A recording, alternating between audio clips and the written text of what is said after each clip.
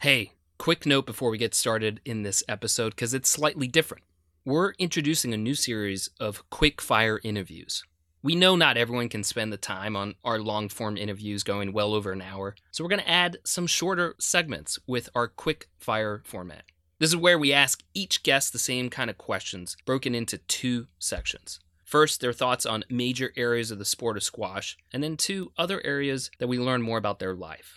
I love this section because I never know what people are going to say, and I've learned so much about the guests and new ways to try and do things. So we're going to try and do more interviews based on this shorter format because we're always up for experiments and trying new things. We're already full steam ahead on prepping for 2021 and looking to do even more. Thank you for all your support we've been getting, and your emails mean the world to me and the rest of the team. As always, thanks for tuning in, and we hope you enjoy. So, Lee, we want to thank you for being our first sponsor on Squash Radio. And just want to say, you've sponsored other avenues, but squash is always where your heart's at. What does it mean to you to be sponsoring squash? I think there's just a lot of interesting people in the sport. I've attended junior tournaments, I've been to professional tournaments, and you can always get into some engaging conversations. And I think Squash Radio is an avenue of bringing those people to the forefront. And I'm sure a lot of people would like to listen to them. And sponsoring this, we're just facilitating that. I think you nailed it. Is there anything else you might want to add? But I think you nailed it. That's exactly what I think. Because I'm in, like, with Hope. I've met Hope so many times and it got into a little bit of conversation, but listening to that conversation you had with her, she's just a squash through and through person. And I don't know how many listeners you get, but it doesn't matter. It's the fact that people can now relate to Hope as this person. Hopefully they're going to do that with me. I'm sure, because I'm quite a private person. I've never been a person who hung around the squash circle of people, but when I do, I've got some very good friends and they will probably know me, but there's a lot of people who saw me at junior tournaments and a lot of my juniors were top players in the country. But I think it's a great way of bringing some of the personalities from squash. I hope you can do some with international players as well, because it's going to increase your audience. I definitely have aspirations of, if I could snap my fingers and what will I have accomplished is almost interviewing anyone with a connection to the sport. So my longevity in this is I'm looking at this for 10 or 20 years and where can I get to in that period. But yeah, I'm mindful of the cross-pollination of different people I want to get involved in. Right now, more within my comfort zone is, and it's a pretty wide net of just people who are involved in the sport in the United States, just because I'm very familiar with that. But even there, we've had so many different nationalities covered. So if you want to know who I was just talking to, you just have to ask yourself one simple question. What does the Yankee Stadium, the Pepsi Center in Denver, and the University of Pennsylvania all have in common? Well, it's someone from the squash community, and that's Lee Witham. He is the CEO of Pro Sport LED. And as you might have heard, we recently announced that they are our first ever sponsor of Squash Radio. We couldn't be more excited to have another passionate squash player who wants to help others share their story. So you'll hear more from Lee during this interview, but let me give you some quick context. Lee is someone I've known for almost 15 years, and he is widely respected for his depth of knowledge, his passion for the sport, and getting the results that you want. He has branched out from squash in many different businesses, and today you'll learn more about him, his journey, and how he approaches the world of lighting and squash. We hope you enjoy our conversation. What about this? This call is being recorded. Before we get into my quick fire questions that I ask every guest, I'd like to do a quick squash specific quick fire with you. And this is looking back at your 35 years of involvement in the sport and just give, 1 to 2 minute answer on each kind of topic. So this is my first time doing a squash specific quick fire, but here we go. You ready? I hope so, yes. First topic is professional squash. What's your 1 minute take? I think the improvement at the professional level has been amazing, and I watch it on a regular basis. The tour is constantly trying to improve. The matches are dynamic. I like the commentary with Joey Barrington and Paul Johnson, always a touch of humor. Importantly, the refereeing is consistent. I still feel there are improvements needed, and you can probably guess where I'm going. But I feel there needs to be a little bit more consistency in the quality of courts. I'd like to see more slow motion filming and improvement in the lighting. I think sometimes there's a bit too much emphasis on TV production and less on the player interaction with the court and lighting. And that's what I would like to see. But you only have to go back probably 5 years, and the professional game is off the charts. And especially the women's game. The women's game is just, I watch a lot of sports and I can't remember the level of play improving so much as it has in women's squash. And it's very, you cannot give the argument, I'm not watching the women anymore, because that was always something that people used to say years ago in squash, because they had heavy wooden rackets and stuff like that. It was very tough, but now the games are very entertaining to watch. Completely agree. And I would say every 5 years, the sport has almost dramatically evolved, whether it's technology. And that kind of goes across even just from sports science. Look at the physicality of all the players on the tour, both the men and the women. And you can notice if you measure every 5 years, there's distinct changes. But I completely agree. And longevity. Longevity of players. Yeah. College squash. So I really believe that squash associations around the world should go visit a US college squash match. The only thing that's missing, I believe, normally is there are not enough seats to watch. I remember attending a few Trinity games and thinking, I'll just show up. The match starts in about half an hour. I'll get there 10 minutes before. No seats. And the atmosphere is completely different. And I just feel that I'm not sure that many associations around the world are aware of this. And I think everybody should just turn up in the US for a match between Harvard and Trinity or whatever it is. It's something that's going to open their eyes to what squash can be in their country. Yeah, I think one of the things... The energy is palpable. Yeah. Yeah, exactly. Yeah. I think one of the interesting things that's overlooked is the majority of junior squash players in the US playing for themselves week in, week out. And when they get to college, you see this energy from them where they realize they're representing a college. And it's quite a mental transition for them. And I've seen kids, they've been playing 6-8 years, week in, week out. And they get to college and they're representing their school and very focused. They love it. They just get this new dimension to their squash. And the one final thing is I keep hearing things about it's a white dominated sport. I think if you just attend a junior squash tournament, you'll see that this is rapidly changing. And that's a little bit of someone's not really done their research here. To touch on the college squash, again, I think that's another marker that every 5 years or 10 years, there's definitely change. But now we just have to look at Ali Farag, who's gone on to went to Harvard and become world number one, to say that going to play college squash is not going to hurt your professional chances. In fact, there's a strong argument to be made that it's going to improve it because the first couple years on tour are extremely challenging for anyone. So here you can still get high quality matches, getting an education, and then jump onto the tour and quickly cover ground.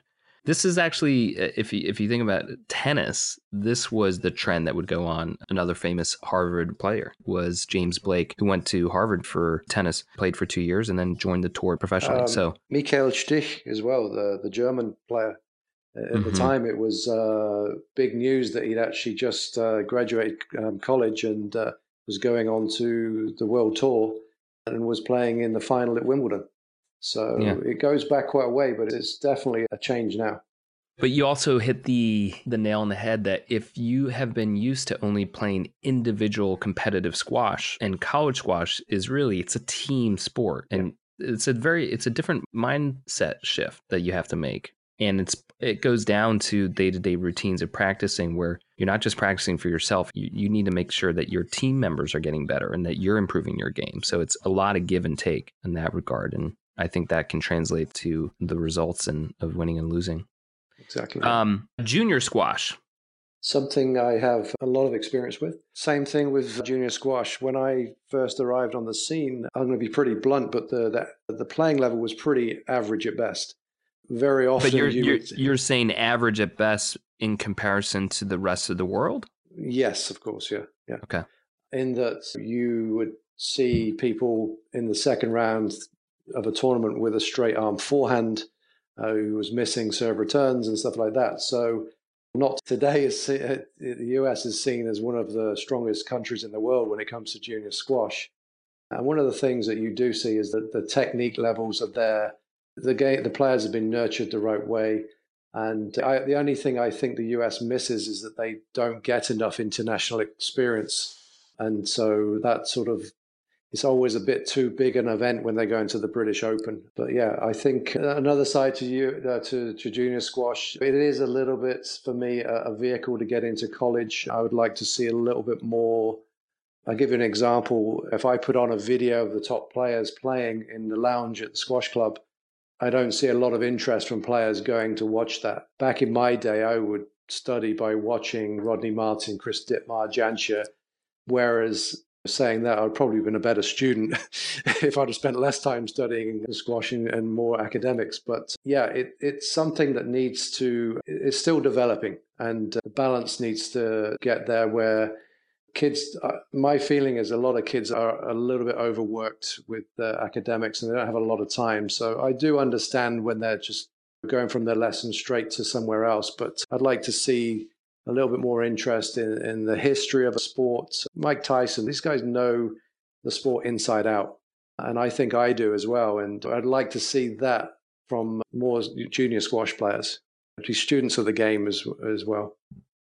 Agreed. I was late to the game, and I played at a boarding school and picked up the sport, and I really knew nothing of it. I was fascinated to learn about other people playing squash. I didn't even know that there was professional squash till probably 2 years after I'd picked up a racket. And I was like, what is all this junior competitive ranking, or there's a Team USA. So I've been fumbling through the industry for many years, and it's been so exciting to learn about all of the different varieties of where squash is played and how it's played. And I feel somewhat, obviously I was naive back then, but I think that element was I just loved the sport, and that's what's carried me through to today. And within the environment, the first time I played was team squash, and that felt an interesting balance between, I was playing soccer, and so I liked that I could control it myself, and however hard I worked on the sport, but it contributed towards the team's success as well. So yeah. Refereeing.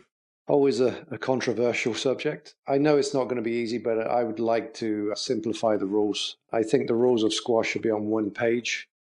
Although the rules have not changed too much, I do see pro squash referees making sure that players making every effort to play the game and not focus in on the rules and interference and stuff like that. I think the level of refereeing in junior squash, not just in the US, but around the world, is well known. Simplifying the rules, being consistent with your decisions, and making quick decisions will allow the game to improve at all levels. And I think we just need to make it easier to understand, because if you go and look at the rules of squash, who even gets to the second page? It's not easy. I think the game's going to go forward. More people will be interested in refereeing. And the guys who go out there and referee, you've got to hand it to them. It's a bit of a thankless job in most cases. And so for them to get into it and do it, you have to take your hat off to them. But I really feel we need to simplify the rules.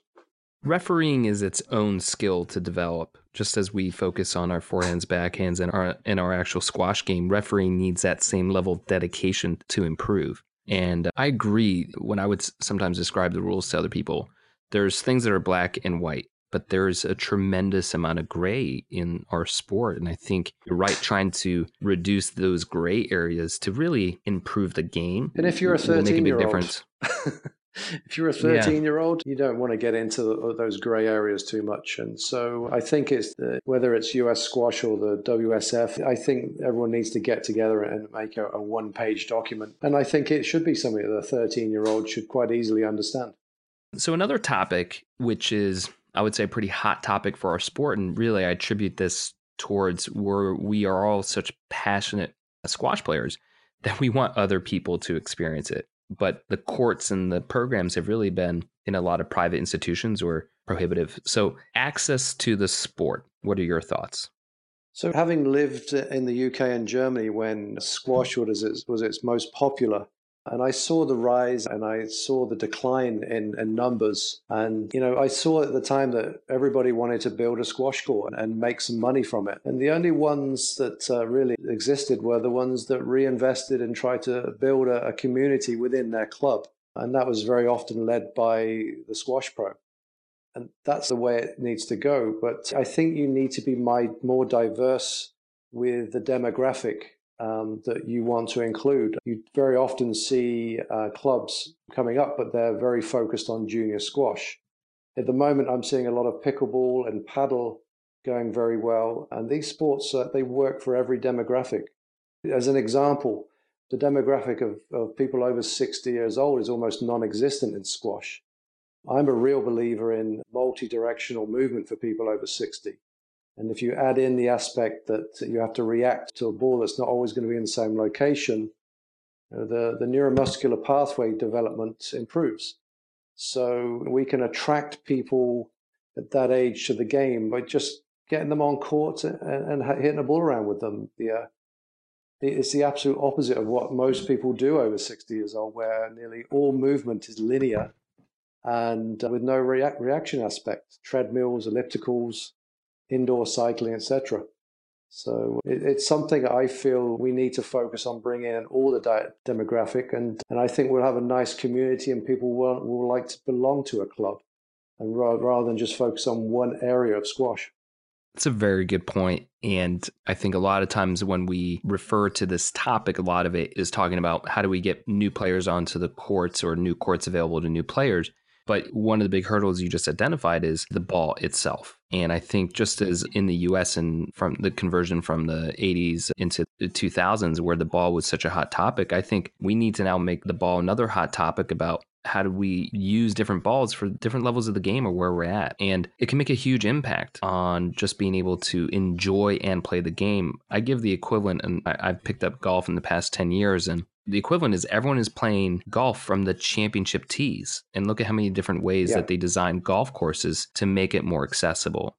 And I think we need to do a more conservative effort in the sport. And I say that where a lot of this comes down to national governing bodies doing it. And we didn't do it US Squash when I was there in an effective manner, even despite our wanting to. So I think we can flip this and make it more grassroots.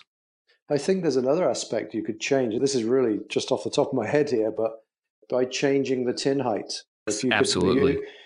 We've got it at 17 for the pros, 19 for the regular players. If we could fold that tin height up again and have 38 inches, you've got a 3-foot high tin. You're going to play the ball higher. It's going to be the courts then smaller. So there's that aspect as well. So you need to look at all dimensions, not just, I think the ball is the obvious one most people go to, but I think changing heights of the tin might be something that's a new invention for someone to come up with. You're completely right. And that was actually part of, we would talk about that a lot at US Squash as well. And a lot of it is, despite us talking about it, it's actually going out and making the changes. So we're starting to see different ways and areas for the sport to be played and where hopefully those innovations can come out. Speaking of changes in programs, the Squash Education and Alliance programs, or the SEA programs, what are your thoughts? Well, first, I think you really need to take your hat off to people like Brian Patterson, Iago Cornez, Barrett in Portland, and George, and all these guys that do this work day in, day out. You have to admire their work. It's incredible. The energy these guys have day to day is unparalleled.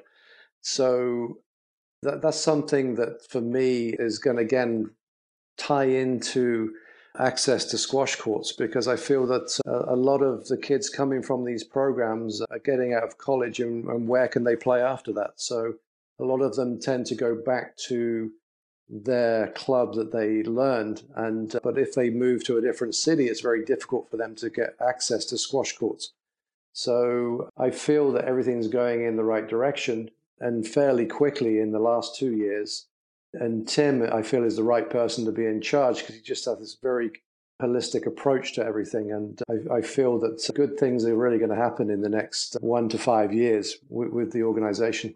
Agreed. And I think for me, having been so close to Metro Squash, I've also had a unique purview into this. And one of the developments that has happened in the past, I would say 5 or 7 years, is the community squash model in Portland, which was the first one to really do it and establish it. And now it's expanded With to Barrett, yeah, and now it's expanded to 4, and I think that is something that is really important for clubs to consider, because it provides that inclusive aspect where it's not just about an SCA program or junior squash or adult squash, but it really is that cross-pollination of all of those programs coming together. And I think that is really where... And it shouldn't end at college. These guys who want to play squash afterwards, you've got to put something in place for them to play it.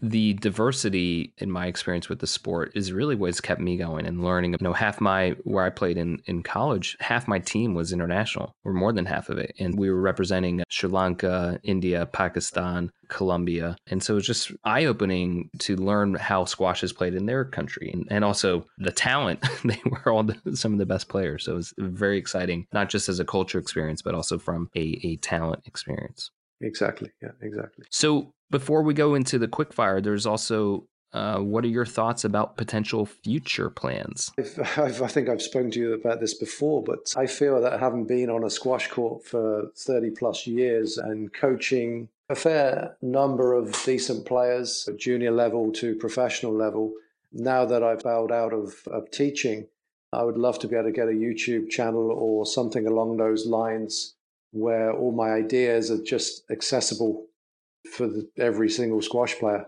whether that's a beginner through to advanced players. It would be great just to be able to get that out and maybe a 10-part series or something. But that's something that I'm interested in doing. I'm in the process of building a net zero passive house here in Spain. That's something that, again, as you've probably figured out, I'm very interested in, and keep the product development going. I was recently reading about a guy called Will Ahmed, who was the captain at Harvard, and he's the inventor of Whoop, the fitness app. And I used to hit with him at the Princeton Club and know his dad very well, Frank, and he inspired me. This is a guy who just started with nothing and just said, look, I need to get this going. It needs to be on the market. And it's sometimes very easy to rest with what you have, and you've got to keep pushing. And that's what I want to do with lighting. I feel we're still in the first half, and we need to work towards development and making things more efficient and easier to play with, that people don't even notice the lighting's on. Yeah, it sounds as if, with the respect to lighting, that if you've done your job well, people shouldn't notice it. Yeah. Exactly. I have a quick story with actually Nick Matthew, who played at the Urban Squash program in Cleveland, and I asked him how was the glass court lighting, and he said, "Well, the only compliment I can give is that I didn't even notice it." He said, "We had a great game and never even noticed the lighting," and that's what I want to hear as a lighting provider. We're not the ones who are looking for the recognition. So during this quick break between games, we're going to quickly thank our sponsor, Pro Sport LED. And this is a unique episode because we're taking a break from talking to our sponsor to talk about our sponsor. But since this is already happening, let's talk LED lighting. You probably don't even think about lighting, and neither did we until we started talking to Lee. And now we totally get the problem that Pro Sport LED is fixing. And we know maybe that's not you now, or maybe not you ever. But if you know anyone who might be interested or need to improve their lighting for squash, tennis, soccer, you name it, it would mean a lot to us and our sponsor if you'd put us in touch. You can go to squashradio.com/LED or email squashradio@gmail.com. That's squashradio@gmail.com. Thank you again, and back to our show. I've enjoyed doing a squash quickfire. I think I might have to do some more of that next time. But now we have another quickfire, which is what I ask every guest, because it's always fascinating to hear how they answer it. So we're going to go into the standard quickfire. Start off with kind of an easy one, which is, do you have a favorite movie or documentary? I'm not a big movie watcher. I'm more of a reader. And so I hope the next question is not which books do you read? Well, it does go down there, so I'll give you a little bit of time to Okay. think about it. But we can go into the next question, and that is what gets you fired up? Now, this can be in squash world or outside of squash world, and it can either be something that fires you up because it's like very negative, or something that's very positive and you lean into. So what gets Lee Witham fired up? Well, I can give you both sides to that. And it sounds a little bit passive, but travel. I love going into new towns, cities, and seeing how people live, the architecture, just the history of a city and a country. I'm looking to go back to Prague, Budapest, and Croatia next year. And I travel from city to city in Spain and Portugal. I've covered pretty much most of the US. That's something that really gets me interested. I know it sounds a bit boring, and then dislikes extremism. I just don't like, I know we've had a few changes possibly, but too far right, too far left wing, religious, ultra nationalism. Why do we have to always choose sides? I would just like to see people think about things a little bit more and not just have to go left or right on things. And it doesn't matter what it is, but extremism doesn't really sit well with me. Yeah, without going too deep into politics, but for me, what has really been coming out of the past, let's call it evolving 4 to 7 years, is thinking less about left or right, but really how do we move forward? And I'm just as puzzled like many others on how to move that forward, but that's where I'm trying to orient my position. Yeah, I think it's in the title of the country is the United States of America. Yeah. That's obviously, it's happening around the world, but yeah, it's something that I think it will change. I really believe it's going to change. I think, well, change with action is how it comes about. So we can't just sit and wait for it to happen. We need to be participants. And there was a comment I heard of, leaning back into what does it mean to be a citizen? And it's not, and back in Roman times, you earned your citizenship through service. And so I think there's an element, or you can use JFK. It's not what can your country do for you, but what can you do for your country? Yeah. And that, and that all starts with voting. Mm-hmm. Yeah. The next question is, are you familiar with TED Talks? Yes. When you talk about documentaries, that's something that's probably not over the last year or so, but a few years back, I tended to watch TED Talk pretty often. Great. So the scenario here is you have to give a TED Talk, but it's not something that you could be known for. So in this case, if maybe a few years ago you could have used lighting, but you can't use lighting now, and you can't use squash. So what would be something you would have to go explore and share in a TED Talk? Well, one of the most difficult things for me, I think, would be able to stay on the red carpet, because I tend to march around a lot when I'm talking. But yeah, I think one of the things I would like to talk about, and this is probably a little bit too deep, but is balance in life. Is like when people train, you have to give back to your body, you have to stretch, nutrition, but also have a dessert, but not too often. I'm a great believer. I don't work a great deal, but when I do, it's quite intense. So I work 2 to 3 hours a day in the morning, but enjoy your lunch, get to know your staff, enjoy your breakfast, know what's in your breakfast, and just have curiosity. And I think I would, like to talk about that kind of stuff to the average person out there. Watch Fox News, watch MSNBC, do nothing, be with yourself, meditate. All these things, I believe, is a message that people need to get. And that balance, it will make your life a lot happier, because your body will break down if you push it too hard.